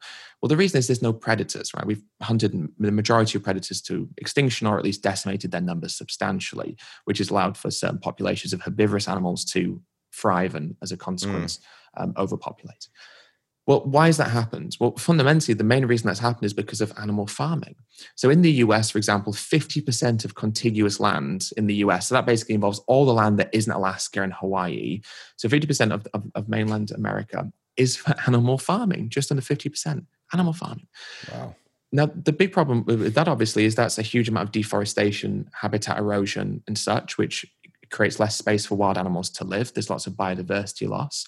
But because we have grazing animals like sheep or lambs, also cattle, chickens, these predators would kill livestock, the animals that farmers rear. So that is a bad thing for animal farmers. And so animal farmers, with the help of the USDA, the United States Department of Agriculture, hunt animals and have done for decades, centuries. Hunting kill these animals to protect profits. So what we have is a situation where because we exploit animals, we've then killed so many wild animals. And because we've killed these wild animals, we have a situation where there's too many of some wild animals. And so now humans think, well, we have to kill these wild animals. Well, if we want to solve the problem of overpopulation, then take out the animal farming, rewild those landscapes and reintroduce natural food chains and food systems. So let's take Yellowstone as an example. In Yellowstone National Park, there was a huge problem where there was no predators because they'd been hunted to extinction. So then there was a problem where there was too many deer, there's too many herbivorous animals, and they were being destructive to the landscape. So what they did is they banned hunting and they reintroduced wolves back into Yellowstone. And as a consequence, the biodiversity there is thriving. And the food system and the food chain exists harmoniously like it has done for millennium because that's how nature mostly works out, right? So let's do what we did in Yellowstone or what you guys did in Yellowstone and recreate that on a bigger scale. Take our animal farms, rewild and restore as much of that land as possible back to nature, reintroduce natural food chains and food systems, and the problem will balance itself out. The hunting for overpopulation is like putting like a Band-Aid on a cut artery. Sure, it'll help a tiny bit, but it doesn't deal with the root cause of the problem, which is why we're in this situation to begin with. So we have to think a bit bigger. But again, hunters aren't just hunting because of overpopulation, because hunters will kill bears and they'll kill all sorts of different animals. Yep. They do it because it's enjoyable fundamentally. And I think we have to challenge the idea that killing animals is something that's a sport, something that's enjoyable. Another thing that hunters will say is that and this annoys me greatly, is when they say they have a deeper connection with nature. I know Chris Pratt, the actor, put up a thing about how as a hunter, he has this deep spiritual connection. And I find it disturbing that the only way you can enjoy nature is by hiding to kill one of nature's beings. It doesn't make sense to me. We can enjoy the natural world, enjoy nature without a gun and without a bloodthirst, So I think that there's a lot to be said about ecotourism, about rewilding landscapes, and about finding our place within nature, not with guns, but just through creating a more harmonious ecosystem. So challenging those ideas is important. But again, understanding, look, again, morally, I think there's an interesting argument to be made that it's more ethical to kill an animal by hunting them than it is to buy factory farmed meat. That doesn't mean that hunting's justified. But the logic that people use, you can understand the logic that exists there. It's just about then saying, well, actually, there's an even more ethical thing, substantially more ethical. Because what happens with animals is we start to use terms like I just did, more ethical or less cruel. But what we have to be asking is, what is objectively ethical and objectively not cruel? And hunting could be argued to be more ethical or less cruel, but it's not objectively ethical and not objectively not cruel. Whereas, of course, rewilding these landscapes, return the land as much as possible back to nature, and dealing with these problems more naturally is a much better solution long term. And so if hunters care about these issues, well, then let's solve the issue. But the problem is often these issues are used as a facade. I think that somewhat deals with it. Yeah. But again, it's taking life, we don't need to do it. And we only justify it with certain animals. We don't, people that kill whales or kill dolphins, we don't say that's ethical. People who kill dogs or cats, we don't say that's ethical. People who hunt lions, remember Cecil the lion, that was a terrible thing, right? But well, morally, what's the difference? There isn't a difference. It's just deers are killed in our culture. Lions, whales, dolphins, dogs, cats are killed in other cultures. And so we have this cultural supremacy where we view our culture as being so much better. But morally, what we do to animals is comparable within every culture almost, and so challenging that. Yeah, we're just playing games, right? That's all we're doing is playing games. I mean, there's I forget which country in Asia where they have that like festival once a year where they like boil those dogs alive. Yeah, it's China, is he? Yulin. Yeah. And we look at that and we're like, fuck, like that's horrible. And I'm like, no. To get the egg that you just ate, they chopped up millions of baby, like recently born baby chicks, right? And so we've got to, again, it's a matter of like, I think integrity and consistency in our belief system. Like we can't believe that that's horrible. And I think that's horrible. You shouldn't boil dogs for fun, right? It's horrific. Like I saw a video and I literally threw up after I saw it. It was so horrible. Yeah. But you can't say that's horrible. And you can't say the people that are killing whales is horrible, right? There's whole documentaries, written about the whales and all the stuff. And there's so many people that are against, the big five in Africa. I have friends, not really friends. I knew some people growing up that were very wealthy and they would go to Africa, to different countries in Africa, and they killed all those animals, right? And we look at that and say it's horrible, but then we participate here in different ways. Like it's all games. That cats and dogs and whales and lions and tigers and bears is bad, but chickens and cows and all that is fine. It's games at the end of the day that I think if we're going to keep eating meat, or not me, but like if people are going to keep eating meat, they have to at least recognize that I am playing games as I figure out what's good and what's bad, what's right and what's wrong, as I continue the same lifestyle I led before. Yeah, and we in slaughterhouses, animals are boiled alive where we live. I mean, people can look it up if they're interested. Pigs are boiled alive because there's scalding tanks, and the animals that aren't killed properly during the process will be put in these tanks. And so, chickens will be boiled alive. Pigs are boiled alive. So, this isn't to take away what happens in Yulin and what happens to dogs and cats around them is objectively grotesque and immoral and wrong. That doesn't deny their suffering. It's something we should all be angry about, of course. But again, the very issues that we are angry about on the other side of the world are happening on our doorstep as well. It's marketed differently, it's labeled differently, and culturally we've convinced ourselves that it's different because these animals are bred this way, we've always done this. But as you say, take away those justifications we are playing games. We're playing mental gymnastics, trying to condemn one thing, but also try and not condemn what we do. Is cognitive dissonance, right? And that's how we live with the meat paradox, as it's referred to, the cognitive dissonance of what we do to animals. We're against animal cruelty. A pig is in a gas chamber right now because we want to eat bacon. We're against animal cruelty, but a male chick is being thrown in a grinder as we speak, this very second. That's cruel. Cruel. We all know that's cruel. It is. It's just about coming to terms with that. It's important. This is a huge topic, obviously. You have been so gracious to give us an hour and 40 minutes at this point. I could talk with you for hours and hours and hours. Maybe we'll do a round 2 in a year or something. I don't know. But before I let you go, and again, thank you so much for your time. One question. If I was able to say, Ed, I believe in what you're doing so much that I bought you a billboard in every city and community in the world. Everybody gets to see your message, but you can only put one message on the same billboard everywhere. What would be your sort of, the message that you would want to share with everyone. Again, this is regardless of culture. This is a message that has to be one that can, in very metropolitan cities, in rural communities, like this is a message that would apply to everyone as we think about these issues. Wow, that's really hard. I guess the angle I would take, and I won't be able to. Yeah, that's fine. Don't distill it into like the message, but what would you want to communicate to them? It can be sort of the idea. Yeah, individuality. I think we have an issue where because we kill animals on such a massive scale, and we refer to them as things like livestock, we give them numbers in their ears. We remove the fact that they are individuals. Even the fish in the oceans. I've just uploaded the podcast talking about fish with an animal behavioral expert called Jonathan Balcombe, and he talks extensively about how amazing fish are and the things that they do. Even the smallest of little fish in the ocean do things that we wouldn't even believe that they'd be able to do. So individuality, these animals, each and every one of them exist as their own individual. And as you and I and everyone listening, our version of reality is unique to us. There are objective truths, of course, but what I mean is there's fears that we have, those insecurities that we have, the way that we see the world, the thoughts that we have, all these little things are what define us as being individuals, our likes, dislikes, music, all these different things, right?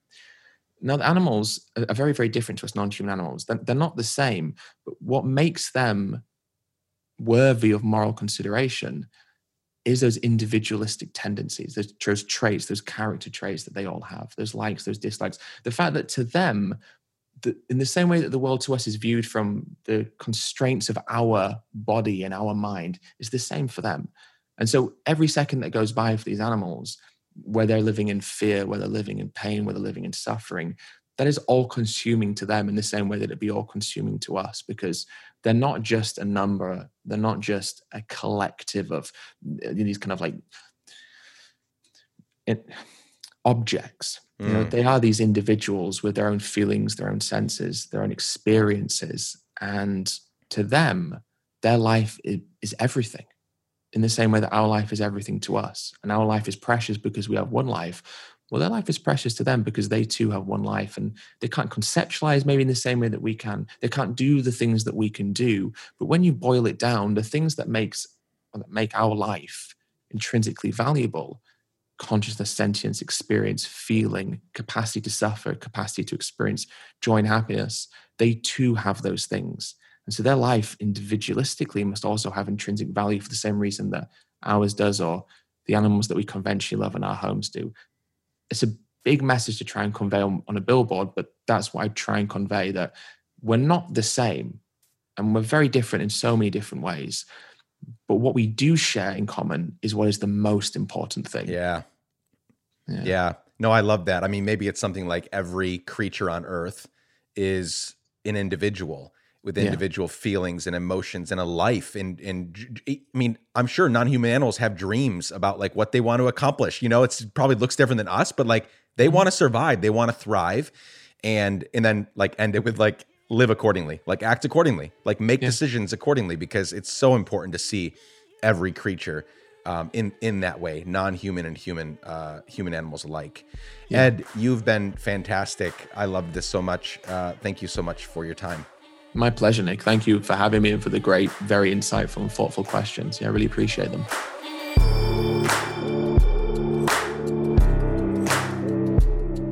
Friends, thank you so much for joining Ed and me for this conversation today. Visit earthlinged.org to learn more about Ed and all the amazing work he is doing. Visit letsgiveadamn.fm for more resources and links. And while you're there, you can sign up for our email list, and you can listen to 175 other podcast conversations just like this one. Lastly, thank you all for listening. I'm truly honored that you come back week after week to listen to these conversations. It means the world to me. This show is produced by Chad Snavely and the team at Sound On Sound Off Studios. The music is by our friend Propaganda. You can reach out to me anytime. hello@letsgiveadamn.com. I'd love to hear from you. I love y'all. Be safe. Keep giving a damn. Bye for now.